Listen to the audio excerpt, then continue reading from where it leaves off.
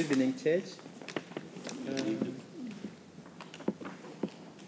We thank God this evening. We have an opportunity to meet, and the Bible says where 2 or 3 are gathered in His name, the Lord is there also. And so the Lord is here with us. Yes. And for me, that's the greatest thing, to know that the Lord is with us. We are not on our own, but the Lord is with us. This weekend has been a hectic weekend. It's a weekend that we have lost our sister, Bev. Yes. We have been praying. We prayed every form of prayer. We pleaded with the Lord, hoping that the Lord could spare her life. The Lord had other plans. Mm-hmm. And when I heard from Pastor Jeff last Friday, I had a conversation with Pastor Jeff. And he was telling me about the passing of Sister Bev, and that before Sister Bev passed, before she went to be with the Lord, before she breathed her last, she said, "I am ready to go." And this statement, "I'm ready to go," has been with me for the whole weekend. I have been thinking, how ready am I? Could I equally say I am ready to go? Because when brothers and sisters are sick in the hospital, we see the progression of illness, from this to that, from the hospital to hospice. We are really wrestling with anything can happen. But there is like preparation, the grieving process has begun already. But the Lord says He will come at an hour, on a day that we do not expect. And I have been saying, how ready am I? How ready are we? And then I went to scriptures. I realized that actually it's not only my concern, but our Lord Jesus Christ was also concerned about how ready were His disciples. If we go to Matthew chapter 23, 24, 25, you see that He has dedicated chapter 24 and chapter 25, especially Matthew, who narrates what Jesus did. He dedicates these 2 long chapters to a conversation or a teaching that Jesus had with His disciples. He is preparing His disciples before He departs. Usually Jesus will teach the multitude, but this time He focuses on His disciples. And I'm saying, but why is Jesus so concerned about preparing His disciples to be ready? Because He has been with them, He has prepared them, He knows that. In fact, He has used them for ministry. He sent them in chapter 10 of Matthew. He sent them out. They went to heal the sick, they cast out demons, they preached the gospel. In fact, they said they even saw Satan falling like lightning from heaven. It's a thing that I have never seen. But so after they have done everything, why is Jesus so concerned about them getting ready? So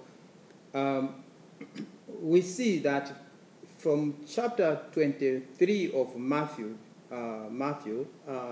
Jesus has a confrontation with the Pharisees and the Sadducees. And after that confrontation, then Jesus goes to Mount of Olives with his disciples. And His disciples are showing Him the beautiful temple. Look at the temple. Then Jesus prophesies or predicts about the destruction of the temple. Of course, historically, then in 70 AD, the temple was destroyed. Some 30 years or between 30 and 40 years after the prophecy, the temple is destroyed. But then the disciples are concerned. They say, no, when will these things happen? And what will be the signs of your coming? The signs of the end of the world. So Jesus begins to teach them the signs of the end of the world. And when I have gone through chapter 24 and chapter 25, I see Jesus teaches a lot of things. But for me, there are 2 concerns that stand out.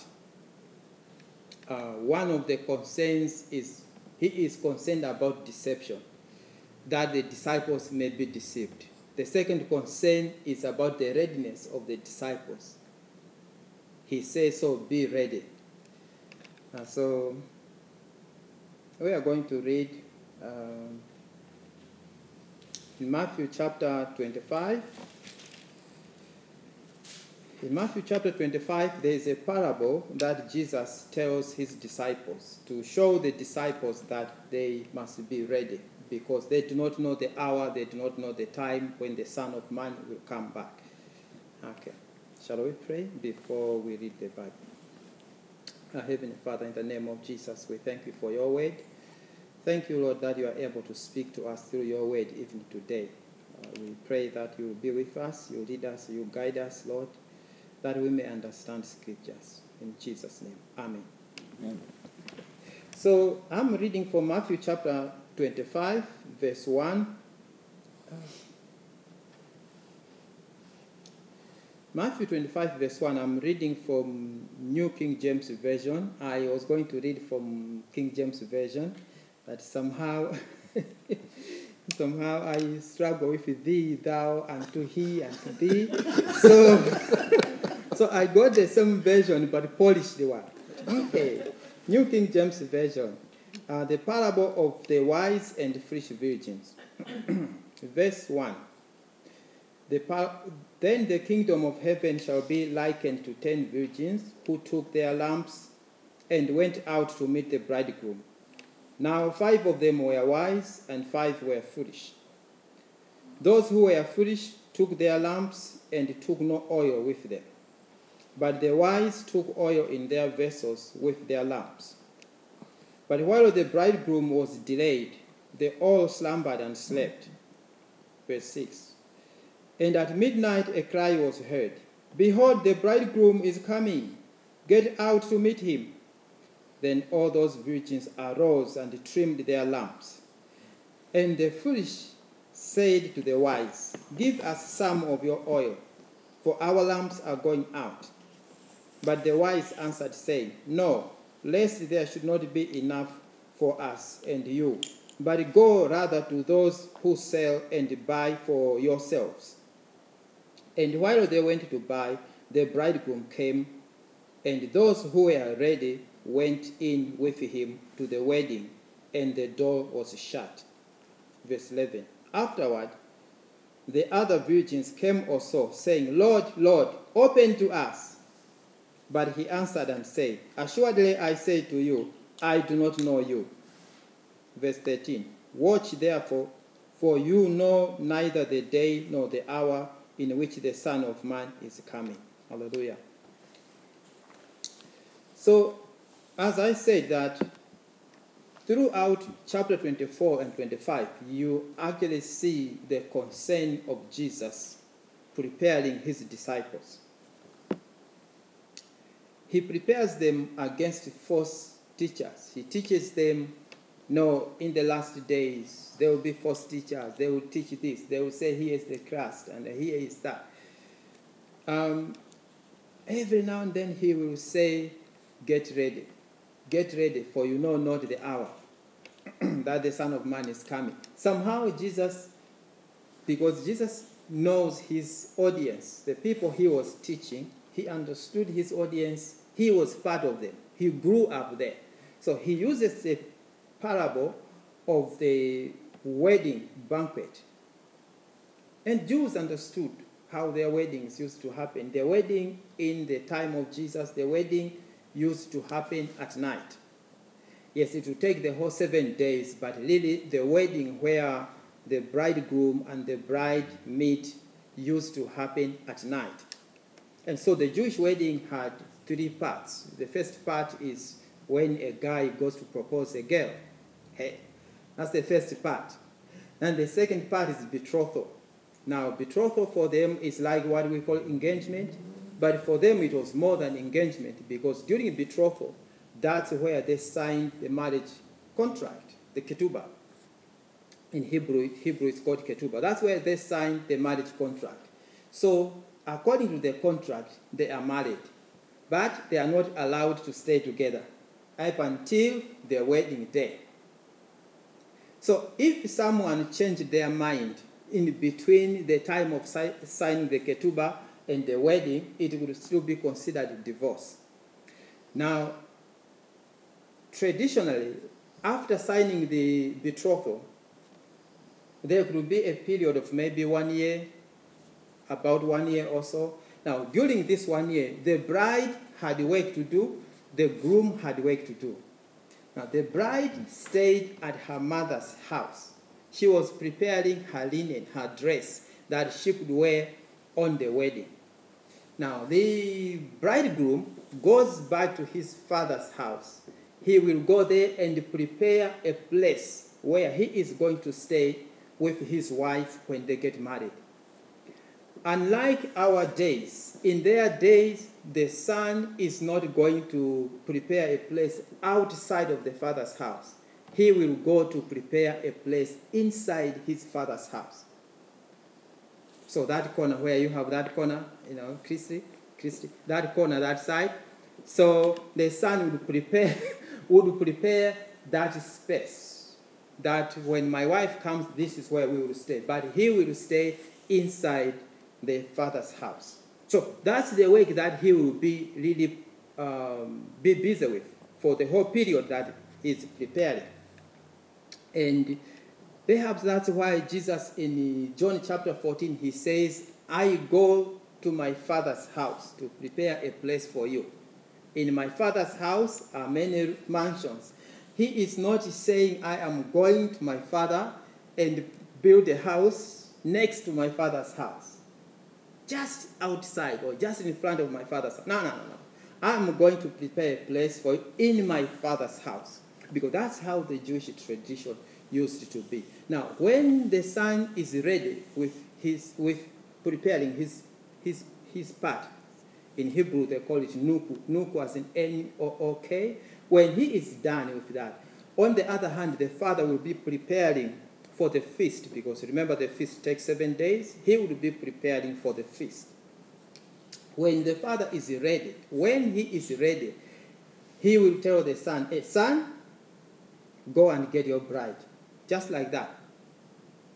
So the son does not know when he is going to get his bride. It's only the father who knows. But that's why Jesus, when they ask him, so when is the time that will come back? He says nobody knows. Not the son, not the angels. Nobody knows. It's only the father who knows. But traditional Jews understood that the bridegroom will come at a time, at an hour that you do not expect. Well, when the father is ready, he will tell the son, go and get your bride. And so the son has to go and get his bride. No notice to the bride. Remember, at that time they have no cell phones, so you cannot warn someone that, hey, we are on our way, get ready. But where the bride is, she will hear the sound. The bridegroom is coming, get ready. And so she will go, because she would have prepared her dress already. She has her own lamp. She has oil in her lamp. At that time, there's no electricity. The streets are dark. And so every person had to have a lamp. They have to have oil in their lamp. So she has oil always ready in her lamp, that when the bridegroom comes, the time the bridegroom comes, I am going to be taken. Okay, so the bridegroom comes and she's dressed up and off they go. And at that time, the wedding does not take place in the mother's house, in her mother's house.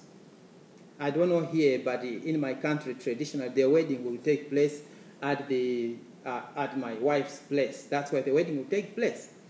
Here, the wedding will take place at the bridegroom's father's house. That's where the wedding takes place. So he will go to fetch his bride wherever the bride is and bring the bride to his father's house. That's where the wedding takes place.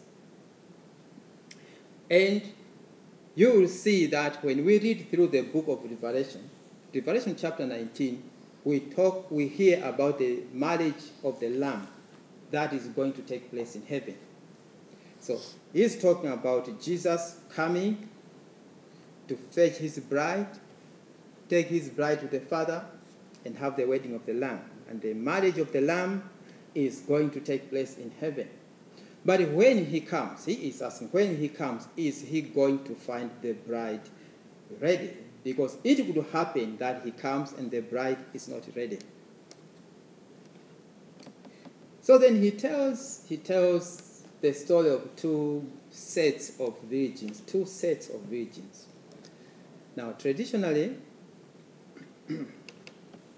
virgins should be girls who have really kept themselves, they have obeyed the law, they have kept everything, the laws from their parents, from their religion. So they are pure. However, Jesus finds an issue with one set of the virgins, because he calls them foolish.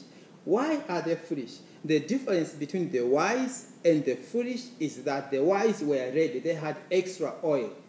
They knew the wedding will take place at night.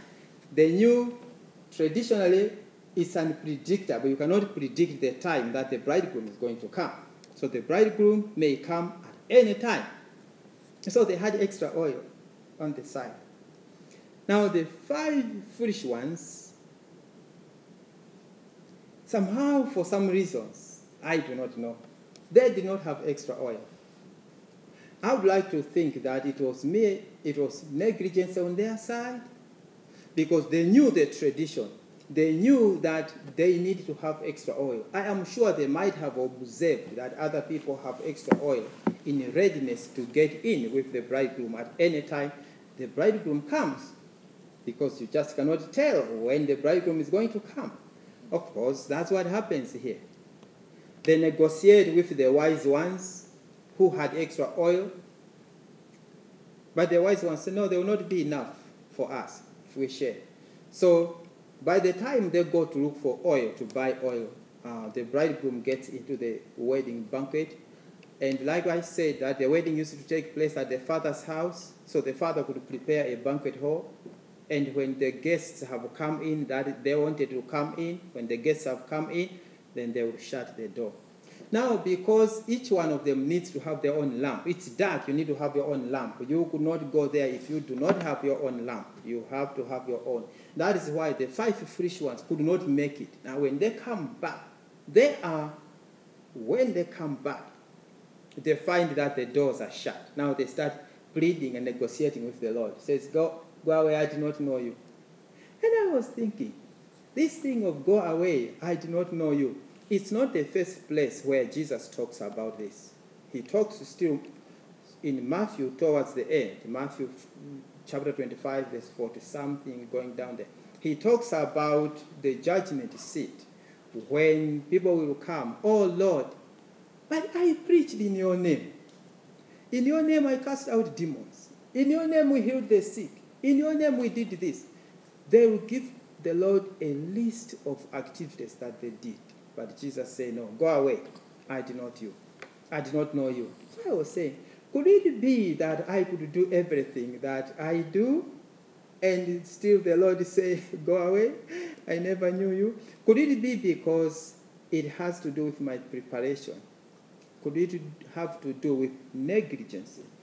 There are things, as a child of God, I know how I have to prepare for the coming of the Lord, because I actually don't know when he will come.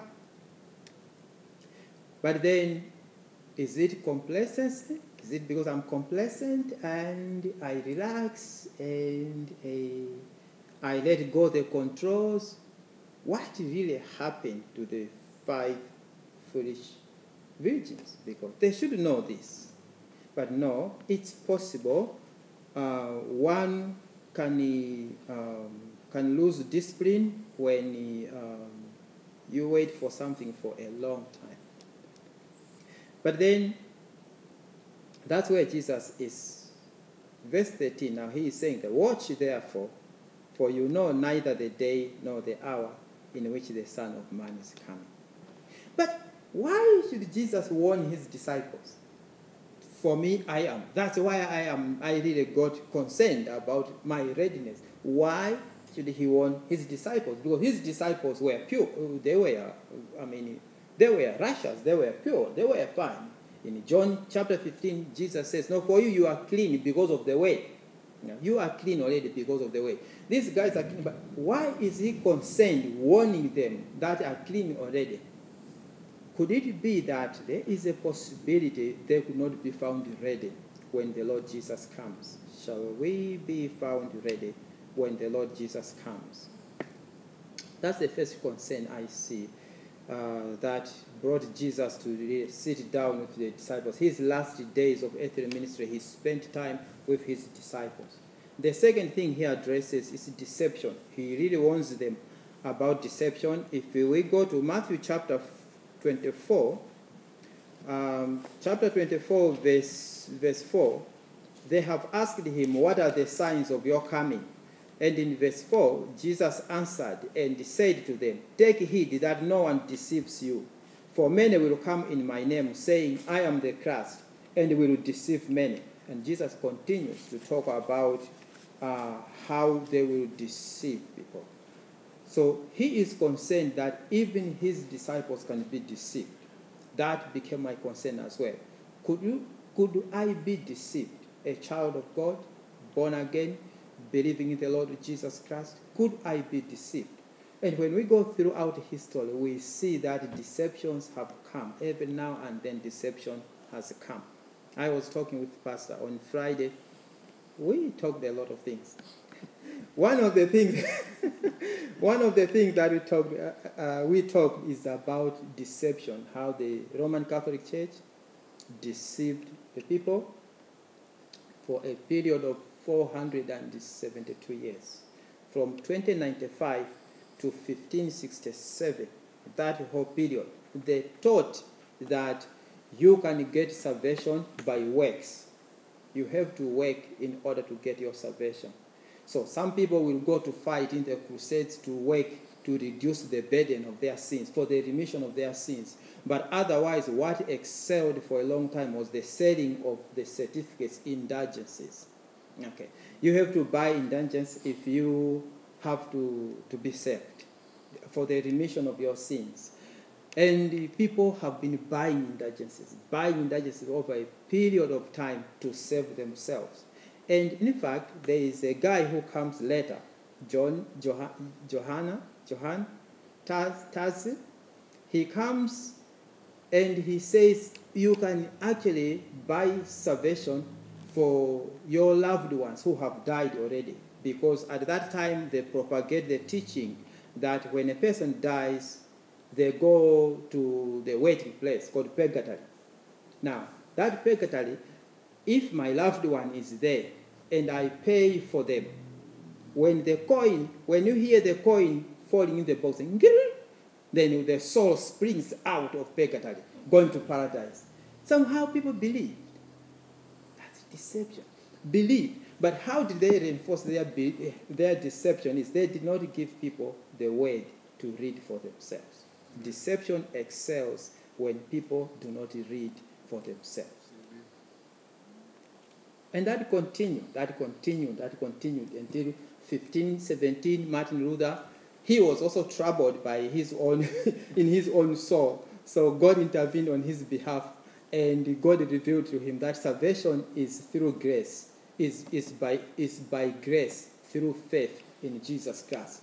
And there the confrontation starts, and the confrontation goes on until 1567. That's when the Roman Catholic finally abolishes the selling of indulgences.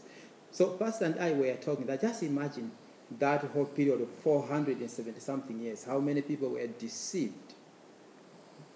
They go where they have to go only to find that they did not get what they paid for. And so deception continues to be a big thing in the church. When someone reads the Bible, they have a revelation, they will start their own church somewhere, and they will have some people who follow them.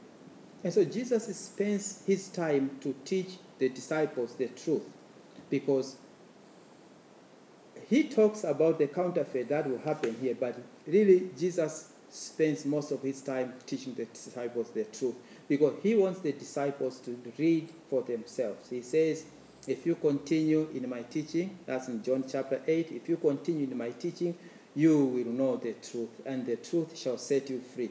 Remember the confrontation he had with the Jews? They were saying that, no, we are Abraham's children and all this. Now, if you continue in my word, in my teaching you shall know the truth, and the truth shall set you free. The enemy, the devil, uses deception a big time to lead people astray. I have given an example of the Roman Catholic Church. There are many examples. I work here at the prison here. I work in the religious branch as a chaplain. So I facilitate different religions to conduct their services. We even have a service for weekends. The witches, we have a service for Satanists. Now we have a service for everyone. And to see this one, they believe in that God, that one believes in that God, this one believes in that God. But whoever believes in anything, that belief was started by someone else, and they have followed. That's why Jesus teaches the truth, so that we are able to know the truth. When Martin Luther confronts the Roman Catholic Church, the first thing he does is to invent a printing press to print more Bibles so people can read for themselves. You and I, we can read for ourselves. These days there are lots of different devices that we can listen to the Word of God, we can read. Really, like what Pastor was preaching this morning, we cannot say, I did not know, because every corner we turn to, we are confronted with the Word of God. Let me close with what I heard, that the banks that keep our money, when they are training their workers, they show them the genuine money, the genuine banknote, the dollar bill. They use the genuine one. They don't teach them the fake ones, the counterfeit ones, because the counterfeit will always come. But when they know the genuine one, they are able to distinguish the counterfeit from the genuine. Jesus teaches us the truth so that we are able to discern. When the false teachers come, when the false prophets come, and he says this will happen in the last days, and they are actually happening big time. I come from Africa. You see that people are really competing on miracles, performing miracles, deception. Some miracles happen, I think, by God's hand, and there is the one that really stole the show, was when they successfully claimed that someone died. Yes, they claimed that someone died, and they brought that someone, they put that someone who died in the coffin, and brought someone to church, and the pastor prayed and spoke, "Come out!" And then the person woke up.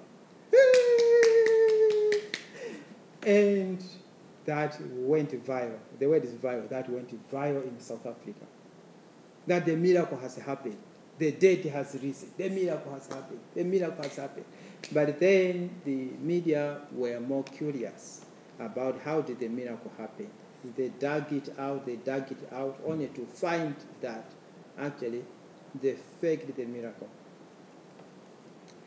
And these are the last days.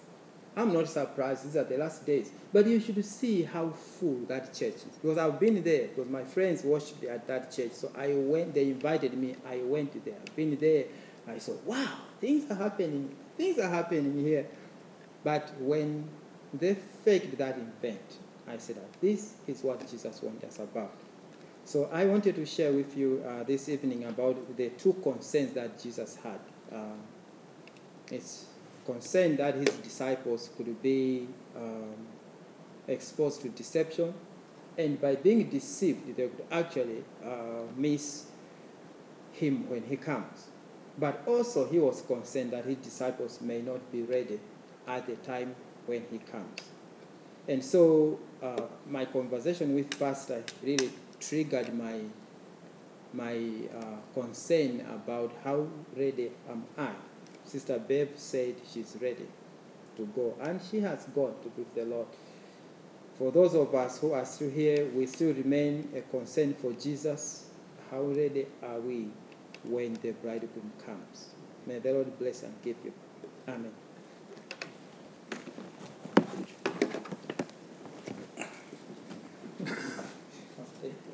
Let's stand for prayer. Our most gracious and loving Father, Lord, we just thank you for this day that you've given us. We thank you, Lord, for all the many blessings that you bestowed upon us. And Lord, as we go into this time of invitation, Lord, just help us to know that we're ready. Just convict us, Lord, if we're not, and just help us just to look to you for guidance and understanding into your word. And Lord, again, I just pray that you would be with us and overshadow us with your love and watch care. We just ask this in your Son's precious and holy name, Jesus Christ. Amen. Amen. Number 280, Jesus, keep me near the cross. 280. Come to